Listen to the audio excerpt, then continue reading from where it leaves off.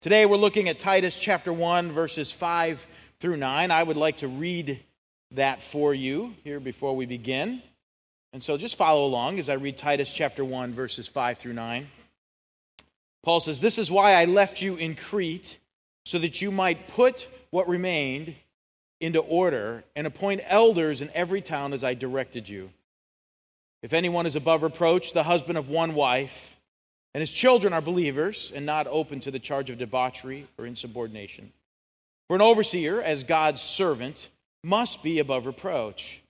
He must not be arrogant or quick-tempered or a drunkard or violent or greedy for gain, but hospitable, a lover of good, self-controlled, upright, holy, disciplined. He must hold firm to the trustworthy word as taught, so that he may be able to give instruction in sound doctrine and also rebuke those who contradict it." Let's pray here. Father, I thank you for the celebration of your grace in the music.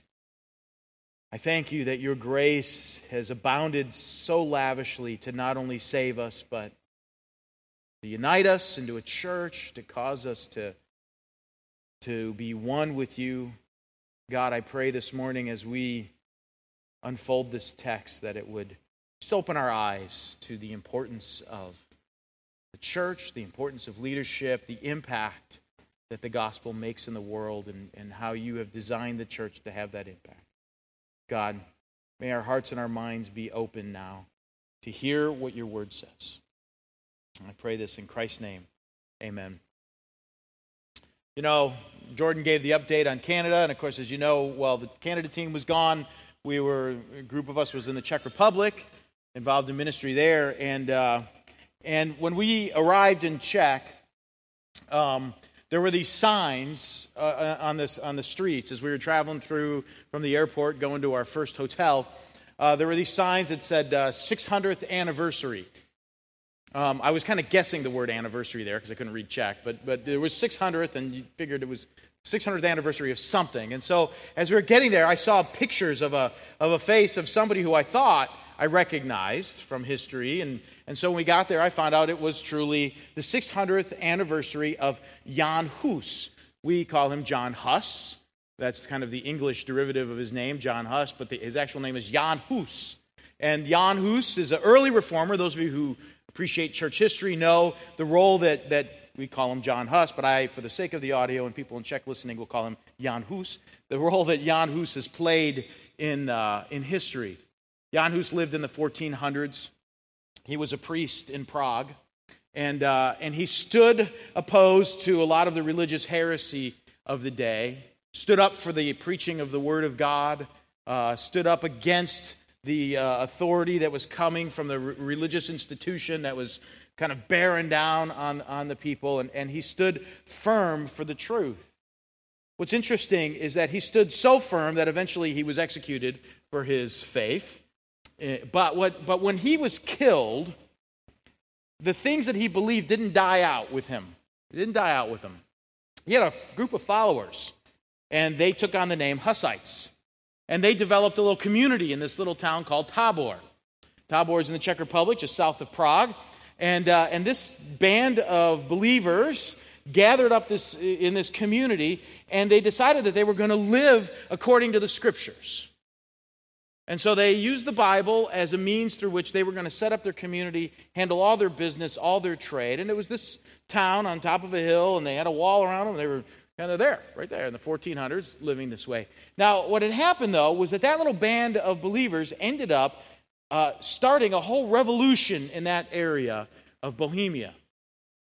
So much so that they ended up, by default, overthrowing the government. Not in some kind of major rebellion, but the people started getting attracted to the Hussites and the way that they lived. And suddenly the people started saying, we don't want to live under this bondage anymore. We want to live the way these people are living.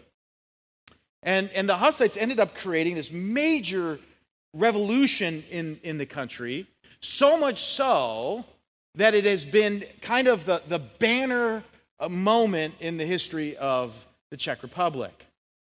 The motto, the Czech symbol, or their symbol, they have a motto, And the motto of the Czech Republic is "Truth Prevails." Interesting motto. They actually got that from Jan Hus. He made this statement.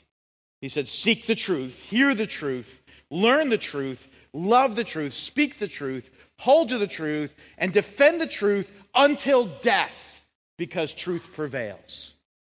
That was his statement.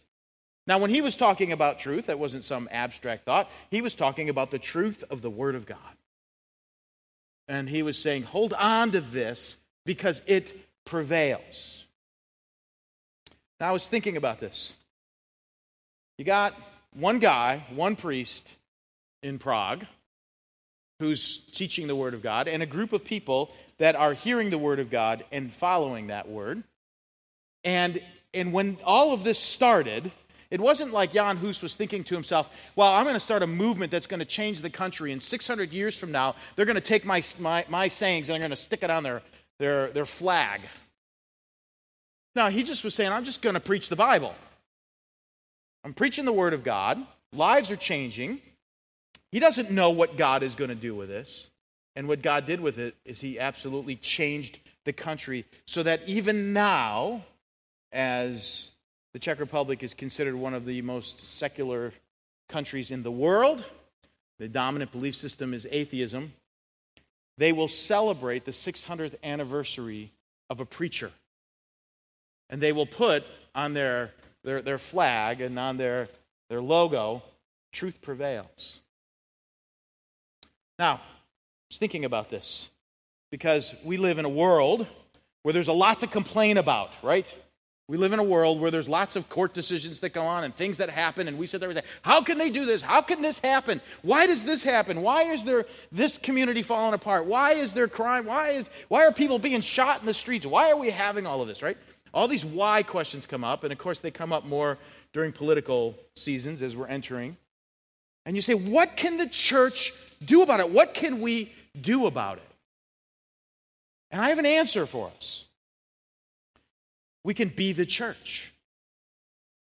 We can be the church.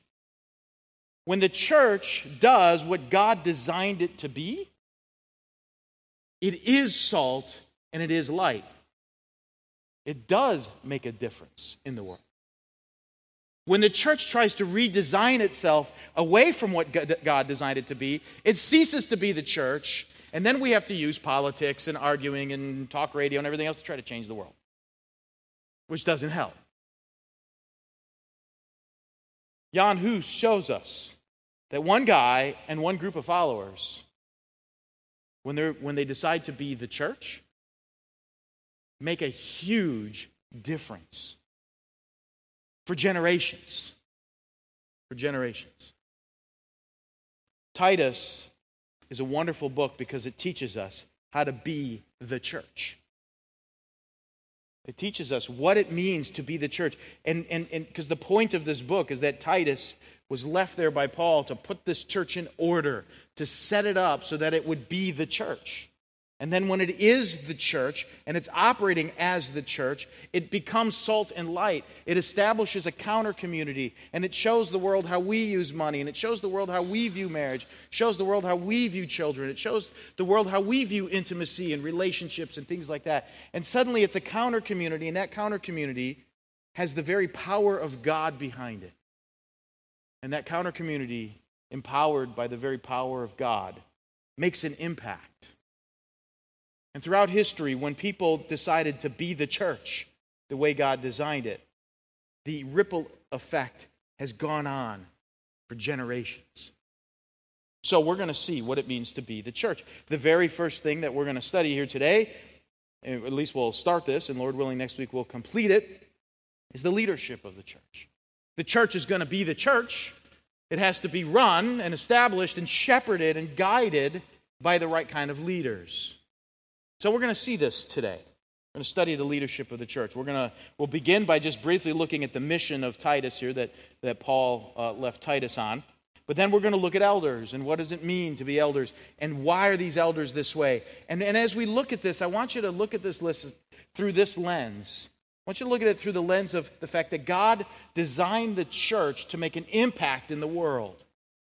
God designed the church to actually be salt and light, to actually have an impact. And that if you start getting overwhelmed, if you spend your day driving around listening to talk radio and you hear all the stuff that's going on, and you're sitting there going, oh my word, this is going wrong, and this is going wrong, and this law is getting passed, and this treaty is getting signed, and you start getting freaking out over it all, and your blood pressure starts to rise. You say, what do we do? I want this thought to pop into your brain at that moment. Let's be the church. That's a good spot for an amen, you know? Come on, I'm getting fired up here. You guys are like, come on, that's a good spot, right? Right? You're getting all fired up, then let's be the church. All right, there we go. That's all I'll ask of you. You can go back to sleep now. No, sure. Because it's exciting to think about the impact that a few hundred people could have right here. If a few hundred people in Tabor, Czech Republic can change a nation, what can a few hundred people do here when they decide to be the church? So let's look at it here. First, we'll begin by looking at the mission. The mission here. Look at verse 5 with me. It says, this is why I left you in Crete, so that you might put what remained into order and appoint elders in every town as I directed you. So Paul, on his way to Rome, stopped in Crete. People got saved. He formed them into a loose gathering, actually a bunch of loose gatherings, as we're going to see in a minute here. There were several communities of believers, and they were loosely gathered, but they weren't structured yet. And so Paul has his man Titus, and he says, listen, I want you to stay there, and I want you to put the church in order. In fact, there's two things you're supposed to do. Put in order what remains, and appoint elders in every town, as directed. So these two things, put in order what remains, and appoint in every town elders. Now, to put in order what remains, what it basically means is this. It means putting something in place so that it functions correctly. The simple way to understand that little phrase is to think about when you drop your car off at the garage to get it fixed. Right? Your car's broken down. Your goal is to drop it off so that you can pick it up so that it runs. Right? Now, you probably have had this experience where I've had it, where I drop it off, and then as I'm driving it back, it seems worse. Ever have that? You go, wait a minute, there's a whole new sound here. You take it back. Well, I don't know what happened. I don't know. Yeah, but wait a minute, there's just one thing was wrong, and now there's 7 things wrong with it. So you get those 7 things fixed, right? And then come back, and then 10 more are broken afterwards, right? That inside you're like, no, my point is I want it given to you so that when I get it back, it runs. You are to set in order what remains. Okay? Follow the Bible. Fix this thing so it works. Okay? That's what set in order means. It means put this thing together so that it would function the way God designed it to function. The reason why I'm making a big point of that is that as you read through this list, and we get into read through this book, and you get into chapter 2, you start reading about older men, older women, younger women, these kind of things. You could look at this and just say, yeah, whatever, okay, he's just offering suggestions. No, all of these descriptions are important to God. Everything in the book of Titus is saying, these are the key things you need in order so the church would function the way God designed it to function. So when we're studying this book, we're learning how do we become the salt and light God designed us to be. It's when you have these right kind of leaders, and then everybody, from the old men to the young men to the older women to the younger women, are all operating the way God designed them to operate. And then when everything is functioning that way, the church now is operating in the way it's designed to operate, and then that's when the impact happens. If you blow past Titus, you blow past this teaching, and you say, whatever, yeah, that's great. We studied that 2 years ago. We don't need to do it again. You blow past it, then you're not operating the way God designed you to operate, and then you're left with no impact, or minimal, marginal impact. Okay, so that's what we're seeing here. So this is his mission. Now, the key part to this mission, as we'll see, is the establishment of elders. So let's look here at that. That's our second point now. Let's look at the establishment of elders. Okay, so the church has to be cared for. Now, when you think of the word elders, I don't want you to think, insert the word just necessarily leaders. I want you to think of the word shepherds. You have to understand that before we get into this whole description of what an elder is. In fact, there are terms that are used here. You have the word overseer, you have the word steward, and the whole idea there is like an overseer is somebody who's been entrusted with something that they have to care for. I think of the word overseer, I think of like a babysitter. You know, somebody's coming to watch your children. Hey man, you're an overseer. I'm asking you to care for my children here. They're not yours, but you need to care for them. That's the picture here. And so the idea is that this description is describing the kind of person who would steward, shepherd, care for, love the people.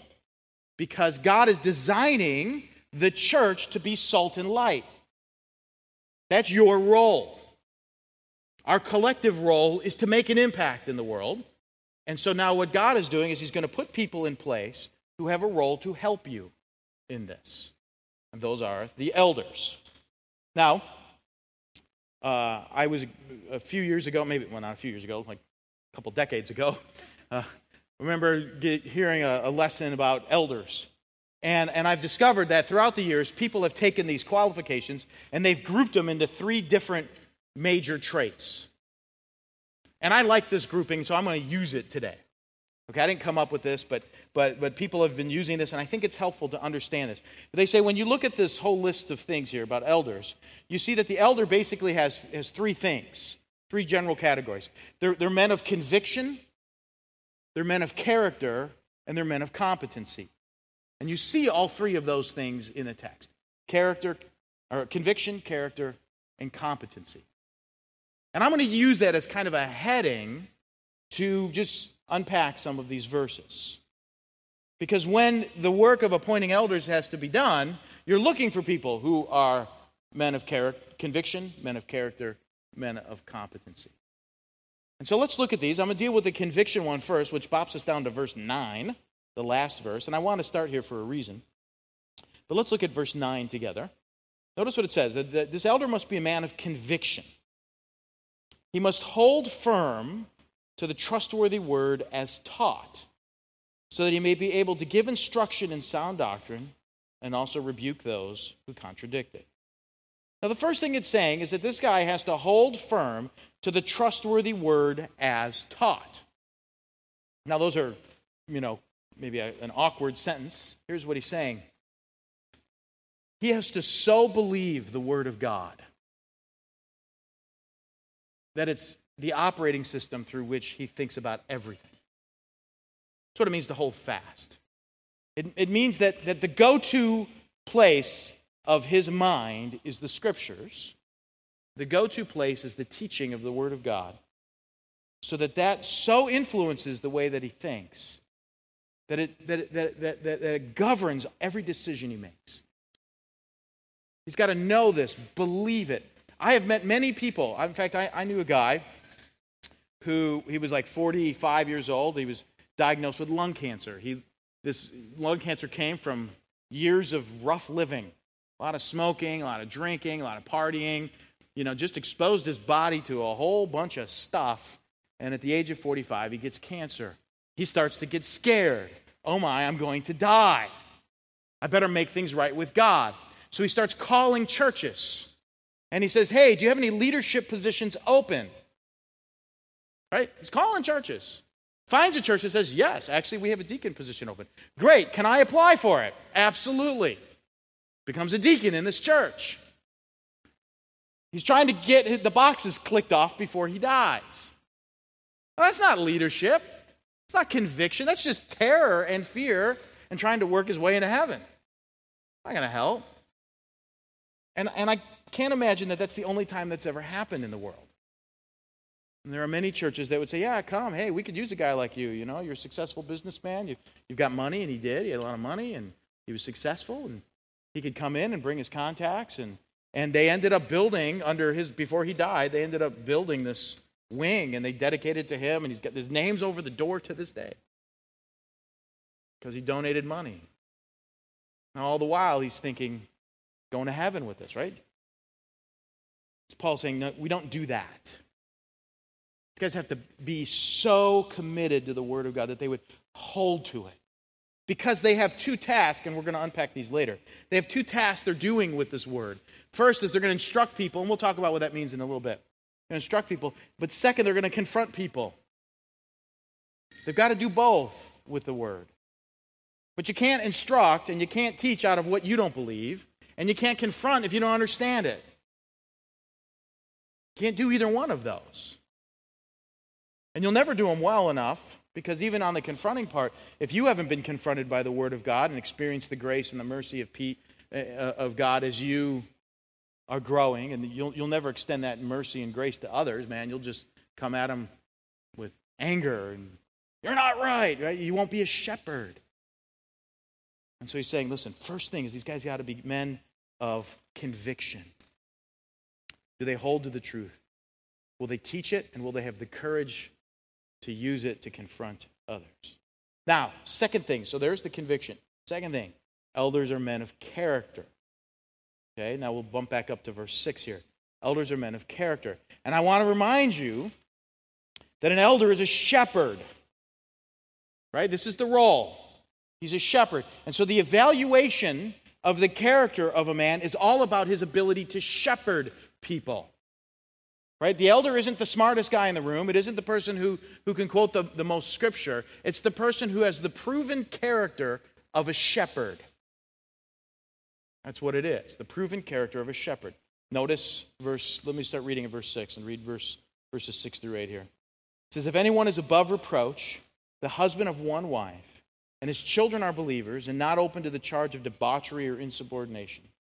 For an overseer, as God's steward, must be above reproach. He must not be arrogant or quick-tempered or a drunkard or violent or greedy for gain, but hospitable, a lover of good, self-controlled, upright, holy, and disciplined. Okay, 2 times you notice in the passage there, it says that an elder is to be above reproach. That's the first thing we have to point out there. Right? In verse 6 and in verse 7, he must be above reproach. Let me explain to you what above reproach means. I like to use this phrase. I like to say that elders are Teflon man. Right? If they were a superhero, that's what they'd be, Teflon man. And what that means is this, right? Teflon, nothing sticks to it. Everything just slides off Teflon. And the idea is this. It isn't that an accusation isn't going to come against an elder. It's just whether or not the accusation comes, does it just slide off? Right? Meaning this. Somebody comes and says, man, that guy is done this, and he's this. Does everybody go, oh yeah, I could totally see that? Okay, then he's not above reproach. If the accusation comes and says, he did this, he said this, and if people went, I don't know. Maybe you caught him on a bad day, maybe you misunderstood. I just can't see him doing that. That's above reproach. Above reproach means the accusation can't stick. Doesn't mean it won't come, because accusations come. People get mad all the time, and they throw off all kinds of accusations against the shepherds of the church. The question is, does he live a life that is so ungodly and undisciplined that everybody goes, oh yeah, I could totally see that. I could totally see that. Okay, because what he's saying is he's got to be above reproach, because the accusations will come. Because when people get confronted, they don't like it, and they throw arguments back at the church. You can't have leaders that are walking along where people go, I could see it. In fact, it surprised me that that only happened. I would actually think it would have been worse, right? You can't have that. You have to have shepherds that are above reproach. Now, the way that he unpacks this above reproach is he starts to say, okay, now listen, we're going to talk about his home, we're going to talk about his personal character. And so now that he talks about being above reproach, he's now saying, okay, now let's look at what his home life will look like first. So that's this first area, his home life. Notice what he says, the husband of one wife. Literally, if you were going to translate that, it would mean a one-woman man. Now, it's somewhat of a vague statement, but if we were to, because it's like, what does that actually mean? Is it talking about divorce, not divorce? I think it's talking about his character. And what it's saying is this, when you see this guy, does he strike you to be totally devoted to his wife? So much so that everyone would never question his love, never question his loyalty, never question his character, never think that he's 5 steps out the door. Is he the kind of guy that flirts with other women? Right? If you got pictures of him in the church picnics, is he the one always hanging out with the girls?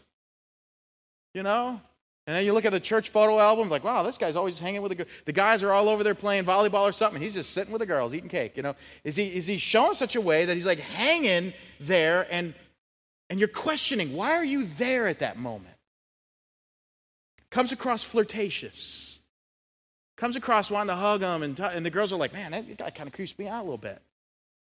A little awkward, a little weird, right? There's a lot of girls shaking their head right now. Oh, I know that guy, right? Right? Saying that's what it's really talking about. In the truest heart, does he show himself to be totally devoted to his wife? You would know it. You would know it. You watch him. You see him holding hands and putting his arm around her, and he's just devoted. And there'd be no question that this guy loves his wife. He's telling Titus, man, when you look at this guy, you have to make sure, first and foremost, that he is devoted to his wife. Why? Because an elder isn't a leader in the sense of a board of directors. He's a shepherd.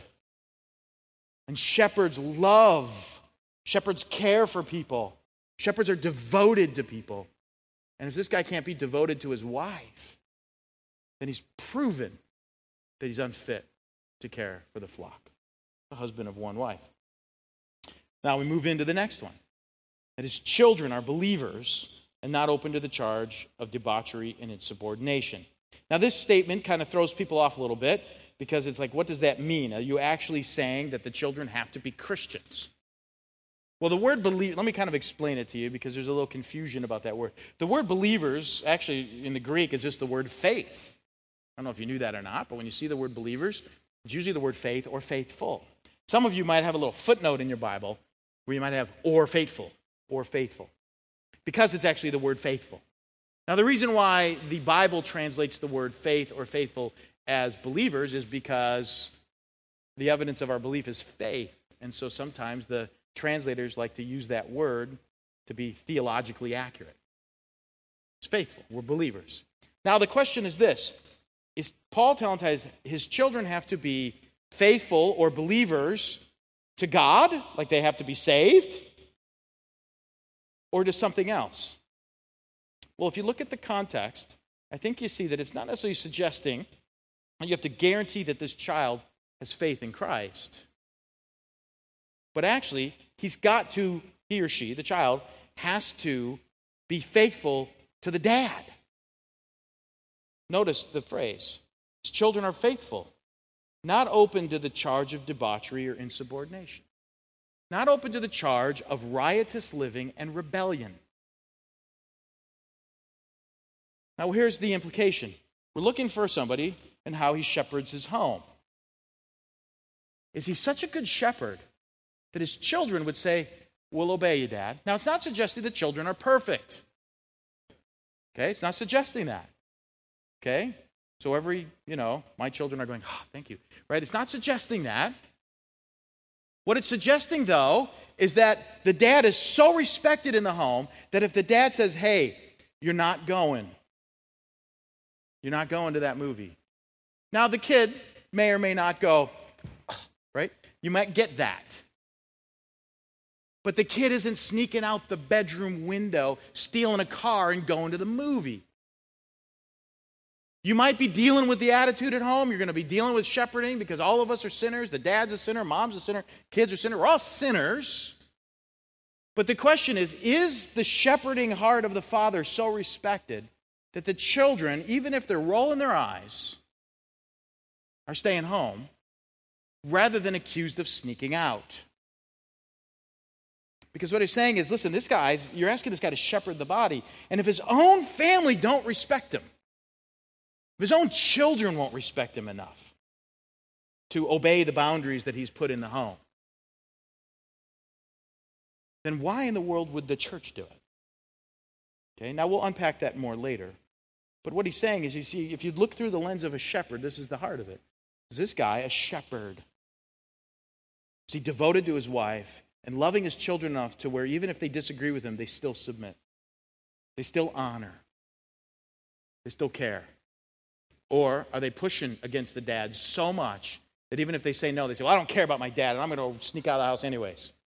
Go steal the car, grab the keys, grab some money out of mom's purse, and go to the movie. And if that's the pattern of the child, then Paul's saying, don't put that guy in yet. His shepherding skills are lacking. His shepherding skills are lacking. He didn't deal with the root sin when the sin was in its root form in the home, which means he doesn't know how to deal with it. He doesn't understand how to deal with it. Okay, so there's his home life. Now he's going to get to his personal life. He has a list of things he shouldn't be and a list of things he should be. Or a list of things he shouldn't do and a list of things he should do. Okay, very simple. We'll kind of click off this list here. Notice what he says. He says he must not be arrogant. It's pretty simple to understand arrogance, but if I were just to give you a simple definition, an arrogant person is the person who walks into a room and they need to turn everything back to themselves. Right? So you're sitting there having a conversation with somebody, and they're talking, and that person walks in and dominates the conversation. Hey, I overheard you talking here. Here's what I was thinking. Blah, blah, blah, blah. Right? It's just arrogance. It's just me. I need to be heard. Turning it to me all the time. Can't walk in and do what's needed. Can't serve where the needs are. They serve based on where they want to serve. These are the guys that walk in the church, and they say, this is what I'm gifted to do, and this is what I want to do. And I say, well, we don't have a need for that. We have our needs over here. No, I don't do that. Okay, that's arrogant. It's arrogant. Can't serve. Can only do what you want. Okay, next one, quick-tempered. Obvious one. You could see that, right? That's that person who flares up right away. The emotions of the room are going, man, and they're feeding it. You know, right? Everybody's yelling. He's going to yell louder. Doesn't have the ability to disengage. Flies off the handle quickly. Right? These aren't that hard to figure out, right? How about a drunkard? You could figure that one out. Right? Why is drunkenness frowned upon? If you study drunkenness in the Bible, you will discover that the reason why God hates drunkenness, I think you could put any kind of addiction in there, is that we're to be under the control of the Spirit. And when you submit your body to something else, you're putting your body under the control of another influence. And you don't want that, right? Picture what kind of decisions would come out of an elders meeting if they were all drunk. You know, it's just not good. Would not be good. Some of you are actually thinking about that right now, aren't you? See some laughter going on. Yeah, wouldn't be good. Okay, the next one, violent. Now, let me give you another word for violent, because you might think, well, of course I'm not going to get somebody who punches people, and that's true. But violent also can be interpreted as a bully. These are people who use power and power moves. They come aggressively in a powerful way to try to force you into submission. You don't want that. You don't want greedy for gain. Obviously, someone who loves money so much that they live for that, right? That their passion and the drive of their life is their own finances. Right? So there's the list of what he's not to be. Pretty good list there. Now let's look at the list of what he is to be. The first one is hospitable. Hospitable means a lover of strangers. You know, if you show up to a leadership meeting, you show up to one of our meetings, elder and deacon meeting, one of the things that a common conversation we might have is about how our church is perceived by people who have walked in here for the first time. And we might say, you know, we should really do this, or we should have this, or we should do this, and because, you know, somebody might walk in and we want them to feel comfortable here. And sometimes we might make a decision. Somebody say, why are you always so worried about the people who aren't, you know, part of our church? We say, because that's actually one of the qualifications of an elder. You got to love the stranger. Because it's the very heart of the gospel. God goes to the furthest reaches of the world, to the person who's never heard of him, who's never thought of him, and says, I love you, and I'm bringing you into my family. Everyone has a seat at my table. That's the gospel, right? And if you're going to be a shepherd, you got to model that by saying, listen, if the stranger walks in, we want to treat him like family. Number one trait given of his character, that he's a lover of strangers. First thing in the list of positives, because it's the very heart of the gospel. You cannot have a shepherd that rolls his eyes at the stranger. The stranger walks in, and maybe they come from a worldview that is, you know, messed up. And they walk in messed up, and you don't want that leader going, oh boy, yeah. Put some more people in the nursery, quick, hide, you know. Can't have that. First trait, lover strangers. You got a seat at the table here. I don't care. I know we don't know you, but you're family because you've walked in the door, right? First trait. Second trait, lover of good. Pretty obvious, I think you can understand what that means. He takes joy in the things that are noble. Our world loves humor that is destructive, the kind of Monty Python kind of humor of the world, and we like that. And he's saying, really as an operating system, well, that probably showed my age. Half the people going, what in the world is that? Don't Google it, kids. Don't. Okay? But the idea is saying, as an operating system, as a way of life, does his joy be found in the noble things, in the things that are right and good? Self-controlled, it means that his emotions don't own him. If something makes him angry, he doesn't give in to the anger. If something makes him sad, he doesn't give in to the sorrow. He's not. There's an element of a control, so that even when things are getting bad and somebody's shooting the arrows at him, saying you did this wrong and you did this wrong, you did this wrong, he's not going, oh yeah, well, what about me and blah blah blah. Right? I can take it. I'll take it. I'll go in the other room and cry like a baby after you leave. Right? Right? That kind of a thing. Self-control. Got to be upright. It means honest, just. He'll do the right thing even if no one is around. That's what upright means. You'll do the right thing even if no one is around. Holy means set apart. In this context, it means set apart for the mission. He lives for the kingdom of God. He's not living for himself and adding the kingdom of God later. No, he's defined by that. And disciplined. The word discipline basically means this. I like to say it this way, he's ruled by the wisdom of God. Ruled by the wisdom. Disciplined person is somebody who applies God's wisdom to the decisions that they make. They don't use human, fleshly wisdom, and therefore their life is ruined because they just don't have the discipline to make the right decisions. Okay, so there it is. There's the character of a man. He's a shepherd at home, and then his internal character is one of control, of love, of self-control, these kind of things. There's his character. Okay, so we see a man of conviction, character. Finally, last thing, he's a man of competency. A man of competency. There are 3 competencies we see in this text. 3 of them. 3 things he has to be able to do. So when you're evaluating an elder, you're evaluating somebody in that process, you're only looking for 3 basic core competencies. First one, got to manage his home. Again, look at verse 6. If anyone's above reproach, the husband of one wife, his children are believers and not open to the charge of debauchery and insubordination. Again, the idea of the husband of one wife, he's devoted to his wife and he's shepherding his children. He's caring for them. It's a competency. It's such a competency that Paul even made this statement in 1 Timothy chapter 2 when he's talking about an elder. Listen to this, 1 Timothy 2, verses 4 and 5. He said he must manage his own household well with all dignity, keeping his children submissive. See, there's the idea. For if someone does not know how to manage his own household, how will he care for God's church? It's amazing, and this is true of children, how the children treat their dad, especially. It shows you how the dad has invested into the children. It's just that clear. And if he's invested with love and care and tenderness, and he's proven to be a shepherd, not perfect, doesn't do everything right.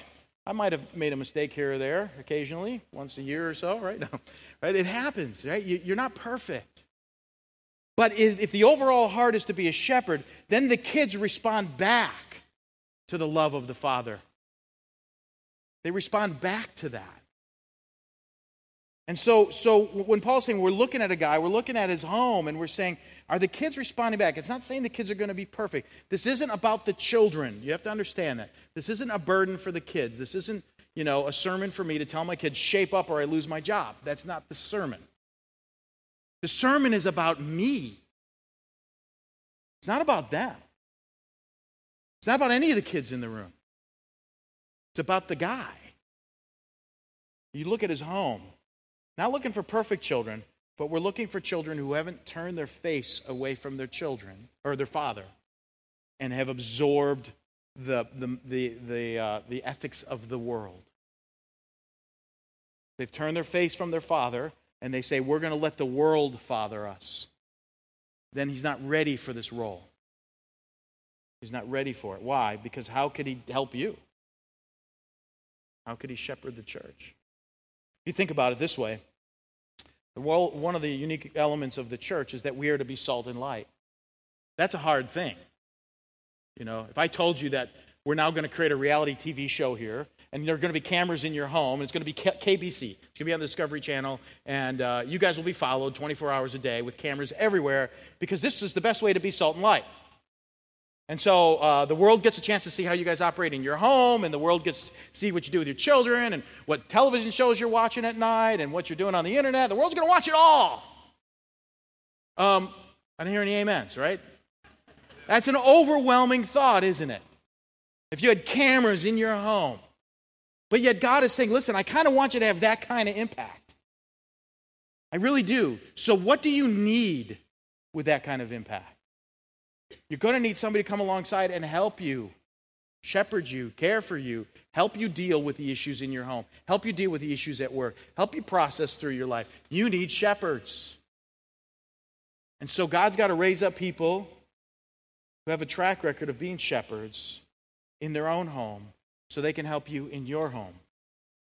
So that one day you actually could say, I feel confident putting the camera here. I feel confident doing that. We're not going to be perfect, but we're going to walk humbly before God. You see, if you're going to have that kind of shepherd, then he's got to prove it in his home. Okay? He can't ignore his home. He has to be involved. First competency. Second competency, got to be capable of teaching. Look at verse 9. Again, we're back to he must hold firm to the trustworthy word as taught, so that he may be able to give instruction in sound doctrine and also rebuke those who contradict it. Okay, so you see the element, instruction. Capable of teaching means this. When he uses the word instruction in there, because the word instruction actually means this.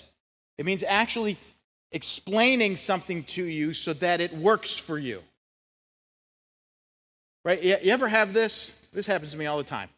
I buy something and I have to put it together and I get the instruction manual and I think, who wrote this? Who wrote this thing?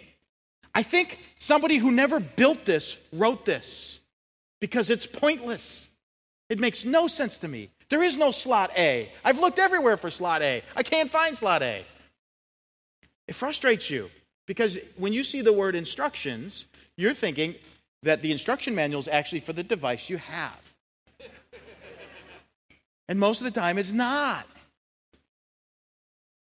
The word instruction means this. We don't want this to be of our elders. We want the elders to be able to say, listen, when you come to me, I can actually help you work through this. Because you see, I've spent time in the Word, and I'm not perfect at it.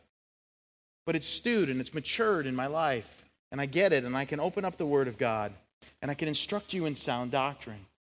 I can actually bring the truth to your life so that it works, what instruction means. So instruction in sound doctrine is not lecturing in systematic theology.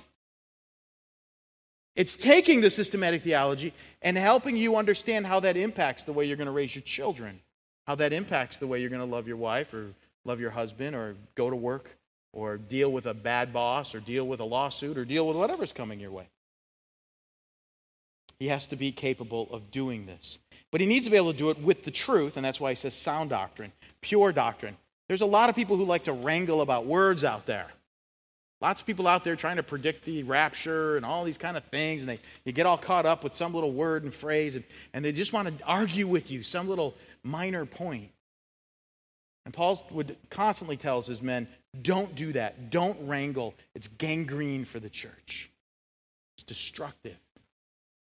You need to know the truth and be able to give sound instruction to people so that they would be salt and light. Why? Because God designed the church to have the type of impact that the Hussites had in the Czech Republic 600 years ago. He's put within KBC everything we need to absolutely make a major difference in our community, in our culture, and in our world. But it begins by having elders who understand this.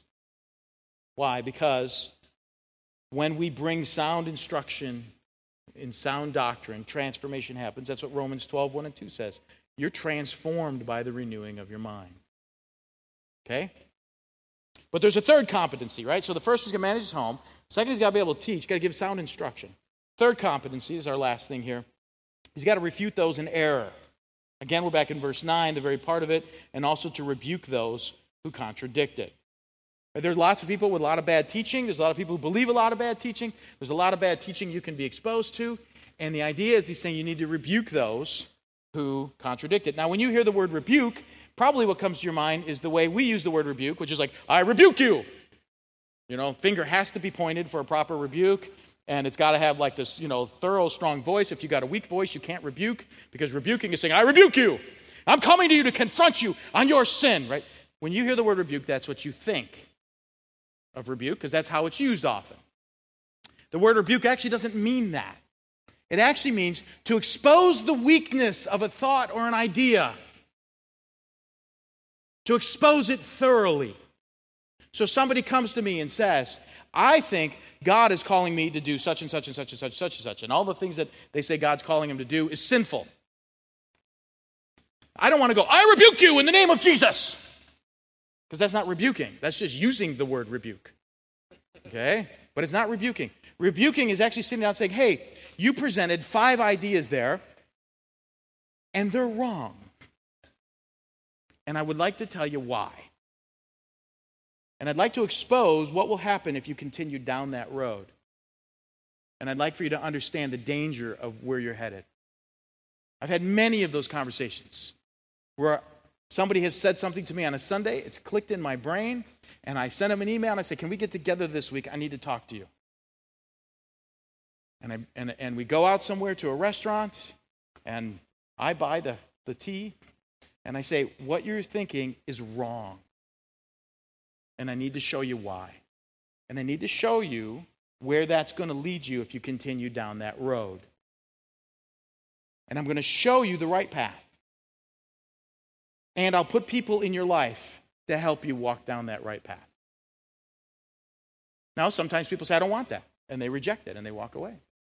Sometimes people say, thank you, and they accept it. But that's what rebuking is. It's the skill of shepherding somebody out of a bad doctrine. It's not yelling at them with a pointed finger. That's not a shepherd. That's using bullying tactics, and we've already been told that's wrong. A shepherd walks into a situation and says, boy, what they're thinking is harmful and hurtful. I need to show them. I need to show them. And I want to spend time helping them understand this so that they will walk on the right path, because I love them and I want to see them get there. See, that's the competency. So when you're looking at an elder, then you're saying, okay, do they have the conviction? Right? Are they holding fast to truth? Do they have the character, their home life, their family life? And do they have the competency? Can they manage their homes? Are they able to teach? Do they understand what actually real rebuking means? When you look at that person and you say, okay, they do have that, then yeah, you want to appoint that person. Now, does anybody do that perfectly? Only Jesus. Okay? So when you look at this, you're not saying that this person is going to do this 100%. The question is, it's just the direction, and do they have a pattern of this? They might stumble, they might fall, but is there a pattern for this? And so that's what we look for. Those are the areas of leadership, and you can see why, when that's in place, how that helps the church be all that God designed it to be. So, what do we do with this? A couple of things I'd like to share with you, and then I'll give you a couple prayer things. But first of all, as you well know, we've talked about leaders, and we've had names come up to you in the past, and we've had people in this process, and then, of course, summer hits, and everybody starts traveling, and everything goes crazy, and stuff happens, and so it starts to unfold. But we mentioned to you Jeff Lewis a few months ago, early, maybe April, May, And he's been in that process. And then, of course, the craziness hit, and I dropped the ball on a few things. But he's still in that process. And as we're going through this together, in a few weeks, we hope to, be up here once all the traveling is done and the craziness is done and people get back into town, to be able to bring him up here and to lay hands on him as an elder. And so now it's just a matter of getting scheduling done. But as you think about this process, too, I would ask you to pray for two things for our church. If we're going to be a church that has the kind of impact that God wants the church to have, I'd ask you to pray for ourselves that God would raise up in our midst men of conviction and character and competency. And when you think about that prayer request, I'd like you to think about even the young guys in the church, the guys that maybe are 20 years away from this. But I'd like you to start praying specifically for people. Specifically for people who have this, that God would stir their heart to say, I should be doing this.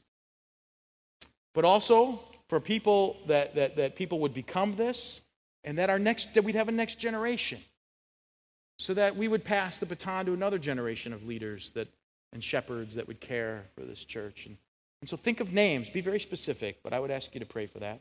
And then the next thing I'd ask you to pray for is pray for the current team, that we would stay men of conviction, character, and competency. The work of shepherding can be hard and tiresome and exhausting, and at times guys burn out, and sometimes it's the flesh is very real, and spiritual warfare is real, and the more you pray for the leadership team, the more you pray for elders, deacons, for more elders and deacons, and the more you pray for us in that process, the better it is. And so we'd ask you to pray that this would always remain true for our church from today forward. So would you bow your head with me? Let's pray. God, I thank you for this passage. Lord, this isn't just a list of guys that we look at for arrogance reasons, that they're more holy than other people. In many ways, they're more in touch with their sin than other people. They're walking humbly before God, desiring to live righteously before you. But Lord, I see this list as a need for the church, for shepherds to care, for more shepherds, so that more shepherding can go on in the church, that lives would be touched, that people would be welcomed into homes, and that we would have people who have proven character, proven conviction, proven competencies to just build up the body so that Christ would be made known right here and that we would have an impact, that we would be the church. Lord, that we wouldn't see a disconnect between this passage and what goes on in our world around us. That our response to all the craziness of the world is to be the church, and to be the church the way God designed it. Lord, I pray for the existing leaders that we would walk humbly before you. We're not perfect, God. We fail in so many ways. But Lord, as we stand in your grace, may we walk as men of character. I pray for the next generation, the young men in this church that would be influenced by this, that you would raise among the young men that are here a next generation of leaders. And I pray, God, that you would work in the hearts of people today, that they would step up and take the next burden of leadership and shepherding and care. And Lord, would you just surround us by men of conviction. Thank you, God, for this importance of this passage. And even as we unfold it more next week, God, may it just solidify in our hearts the design for the church that you have. In Christ's name, amen.